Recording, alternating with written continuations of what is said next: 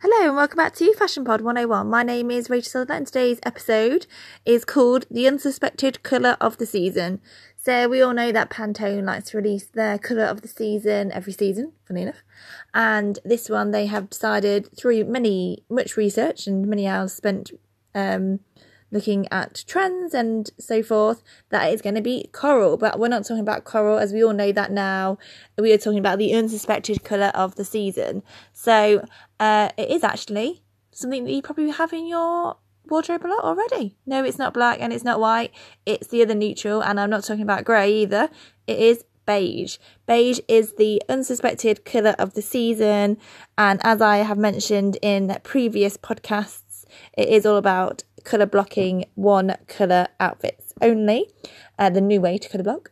And beige is the way to be wearing your tonal, as I like to call it, colour blocked outfits. So if you are a neutral gal like myself, I love a bit of grey and denim, or you like to wear a lot of black and white, and you really are into your neutral sort of staple colours, and you want to maybe sort of spice it up a little bit, you can do that with beige.